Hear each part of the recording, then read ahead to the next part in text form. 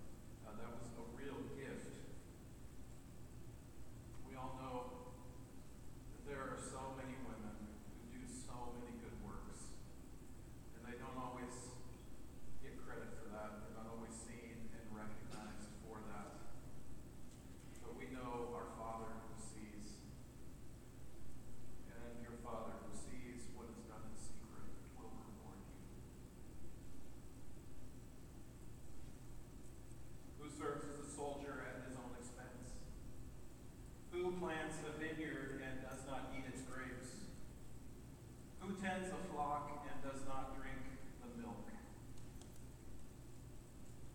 These three illustrations were common and well understood examples of entitlements that came with certain labors. Could you reasonably deny these things, these rights, from people who perform these tasks? Everyone would understand, universally understand, that certain works come with defined and understood and expected benefits and wages. Paul adds to that. Do I say this merely on human authority? Doesn't the law say the same thing? For it is written in the law of Moses, do not muzzle an ox while it is treading out the grain. Is it about oxen that God is concerned? This is a quote from Deuteronomy chapter 25, verse 4. The whole section of Deuteronomy outlines expectations for the care of certain groups of people, legal responsibilities in the law of Moses that God expected to be fulfilled. Surely he says this for us, doesn't he? Yes, this was written for us, because whoever plows and threshes should be able to do so in the hope of sharing in the harvest. It's not unreasonable to expect these things. So Paul points out it's not just oxen that the writer of Deuteronomy has in mind. Paul is bolstering his argument now with the authority that comes with the law of Moses. This is an example we find all over the Bible, basically the argument. If we have sown spiritual seed among you, is it too much if we reap a material harvest among you? If others have this right of support from you, shouldn't we have it all the more? But we did not use this right. On the contrary, we put up with anything rather than hinder the gospel of Christ. So we all know that Paul had certain skills that he was able to work and make an income, and it provided him a certain freedom in the way he was able to interact with these new churches that he was planting. Some other things that we can see, it seems like there were others who came after Paul who were supported by the Corinthian church. But Paul himself, he probably had the greatest right for any person to have support from a church. He's the guy who planted this congregation. Yet, unlike some others, even especially among the Corinthians, Paul did not demand his rights to support because of the possibility that the demand of those rights, it could inhibit the spread of the gospel of Christ. I think that there are times for the sake of the gospel, I would say especially in situations where new churches are being planted, that those who are doing that work should not carry with them the expectation of local support.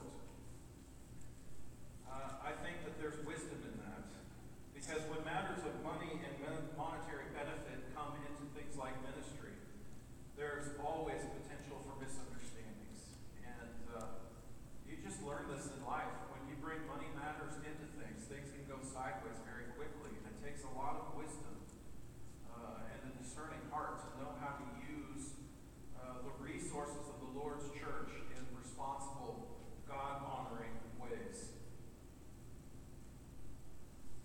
Don't you know that those who serve in the temple get their food from the temple? And those who serve at the altar share in what is offered at the altar? In the same way, the Lord has commanded that those who preach the gospel should receive their living from the gospel. So Paul's first examples were broader illustrations from life. You keep the flocks, you get the milk. You serve as a soldier, you get your pay. You got a vineyard going on, it's okay to eat some of those grapes. But now these are specifically religious kinds of things that also carry with them the benefit of material blessing. So, serving in the temple, for example, is one of those things.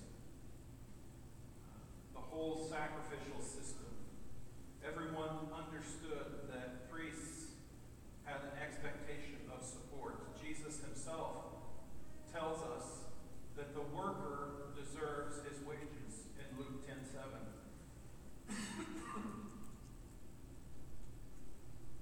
Well, to be frank now, the biggest financial expense for this congregation, after the maintenance and upkeep and utilities for this massive building, the next biggest single thing is probably my salary as your minister. To pay anything close to a living wage for a full-time minister is a huge undertaking and responsibility. And then on top of that, to find someone with a deep love for the Lord, maybe the appropriate skills, relevant training, the education, wisdom, and experience, it's not necessarily straightforward and easy. But it's such a beautiful thing that this church has been so fair and generous, supporting me and my family for almost 5 years now. I feel so blessed and grateful for that, for this living provided for me that allows me to give my time and energy to serving the Lord. I hope you feel good about having me as your minister. I hope you count that as a blessing in this church. I don't always get it right. There are a lot of times I don't. And I know that this church, it gives to so many other people and so many other good works. And I just want to say that a generous church honors God. It honors God. And I'm the recipient of a lot of blessings. And I have nothing but gratitude for that. But as an aside, and this is just kind of interesting, I was reading in the latest Christian Chronicle, right now there is this severe preacher shortage in the churches of Christ. There are so many open pulpits that they're just not able to find people to fill them. And in this Christian Chronicle article, they short all kinds of reasons that they're having difficulty filling these positions. High unreasonable expectations and low pay. That's a great advertising thing, isn't it? Churches simply don't have the funds for support, so you're going to have to figure something out on your own. The generations coming behind our older generations tend not to be as generous in their giving across the board. Churches, they're facing lack of unity and differences on doctrinal opinions, just differences of opinion that make things so hard sometimes. A general lack of respect for ministers, elderships that act like a board of directors with a hireling rather than dealing with a brother or sister in Christ. That's just a few of the things that they listed for reasons for our current shortfall in ministers and people who are willing to do that work. Excuse me.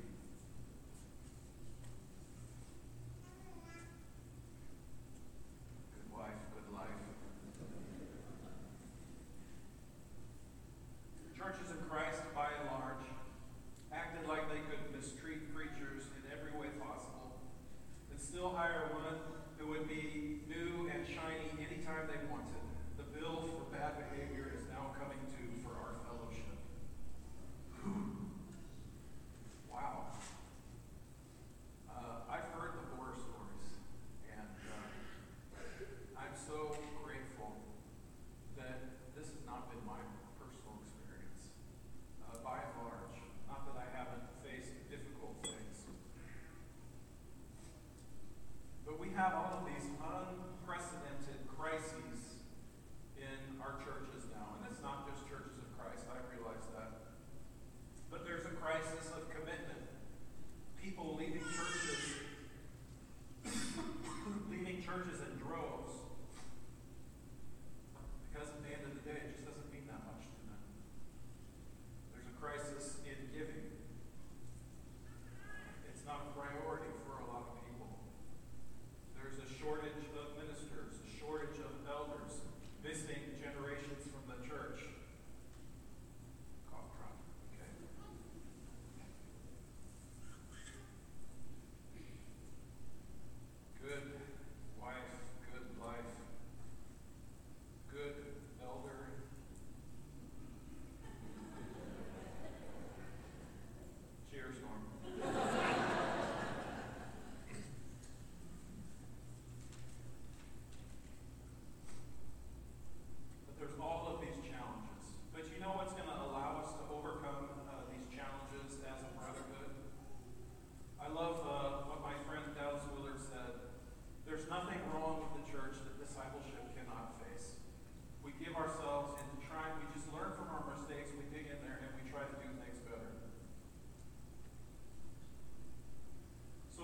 reasons not to become a minister. We have not discipled people with this, the idea of ministry. It can be a great life. It's so important. It's such a good thing. But the generations we're raising now, they're well aware of the challenges and the problems. High unreasonable expectations. If you make mistakes, you will know about it. Low pay, lack of unity and doctrinal differences, lack of respect for ministers, elderships that act like a board of directors instead of shepherds, being treated like a hireling rather than a brother or sister in Christ, crisis of commitment, crisis of giving, missing generations from our church, our young people who are not here, impossible challenges.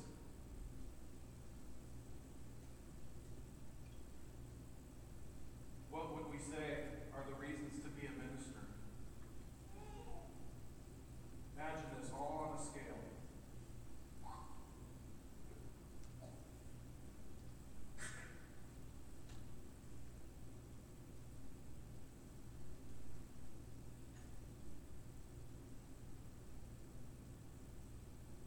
If God puts a call in your heart, do any of the challenges matter?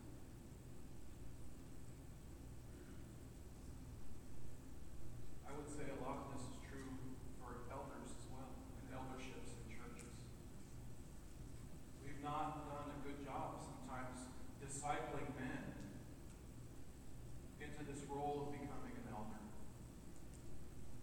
Anyone who goes into that role of an elder, you know that when the dance stops, you are going to be the one constantly holding the bag.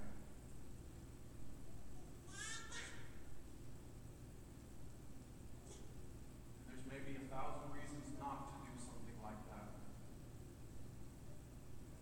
But in our day and age, when the Lord's church is under attack, when the Lord's church is under crisis, when there are fewer and fewer men who actually fulfill the scriptural criteria for being an elder, how long will you sit back and do nothing?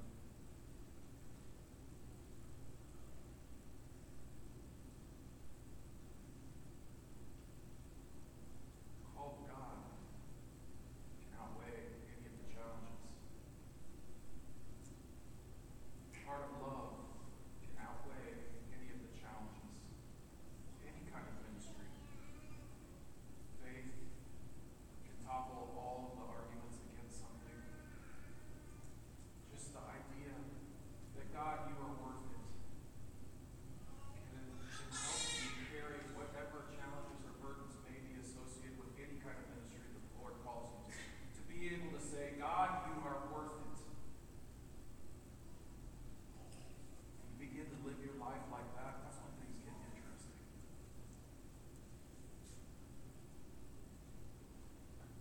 Love for the Lord your God, at least for some of us, will always outweigh whatever challenges may stand in the way. And as we see in Paul's case today, he lets go completely of his right to get support altogether. But I have not used any of these rights. And I am not writing this in the hope that you will do such things for me, for I would rather die than allow anyone to deprive me of this boast. Pretty dramatic, Paul. What are you talking about there? What is the boast?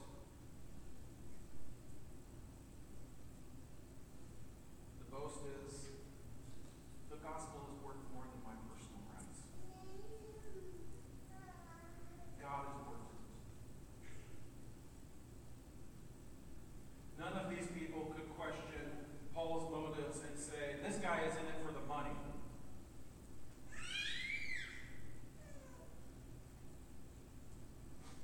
For when I preach the gospel, I cannot boast. Since I am compelled to preach, woe to me if I do not preach the gospel. If I preach voluntarily, I have a reward. If not voluntarily, I am simply discharging the trust committed to me. What then is my reward? Just this, that in preaching the gospel I may offer it free of charge, and so not make full use of my rights as a preacher of the gospel. Paul is willing to set it aside, to not be a stumbling block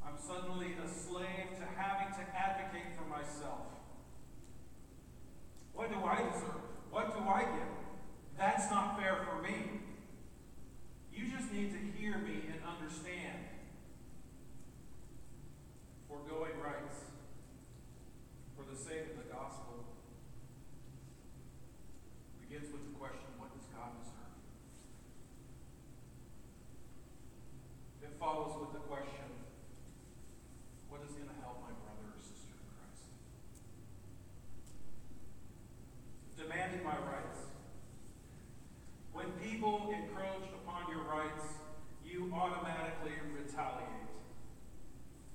They should have known better. Foregoing rights for the gospel.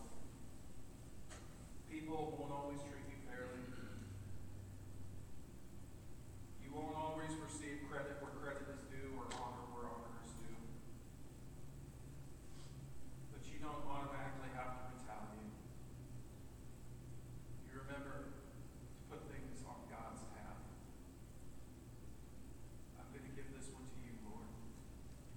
It's so hard for us to do that. Demanding my rights. When you are in charge of your own public relations, it takes a lot of your time, energy, thought, anxiety, worry, and we're stuck playing the games of image management. Fake it till you make it. Bulldozing over others. When you put God in charge of your public relations, it gives you greater freedom.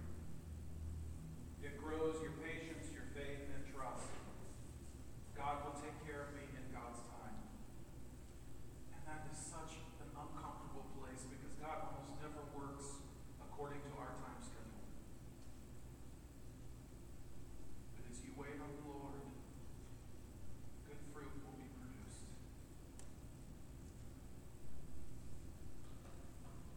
That's just a few of the thoughts that I have around this. Jim, you can come up. We're wrapping up. When you put the gospel over your rights, you are letting God worry about what you deserve and what's fair. When you put God in charge of your public relations, you don't have to squeak so much.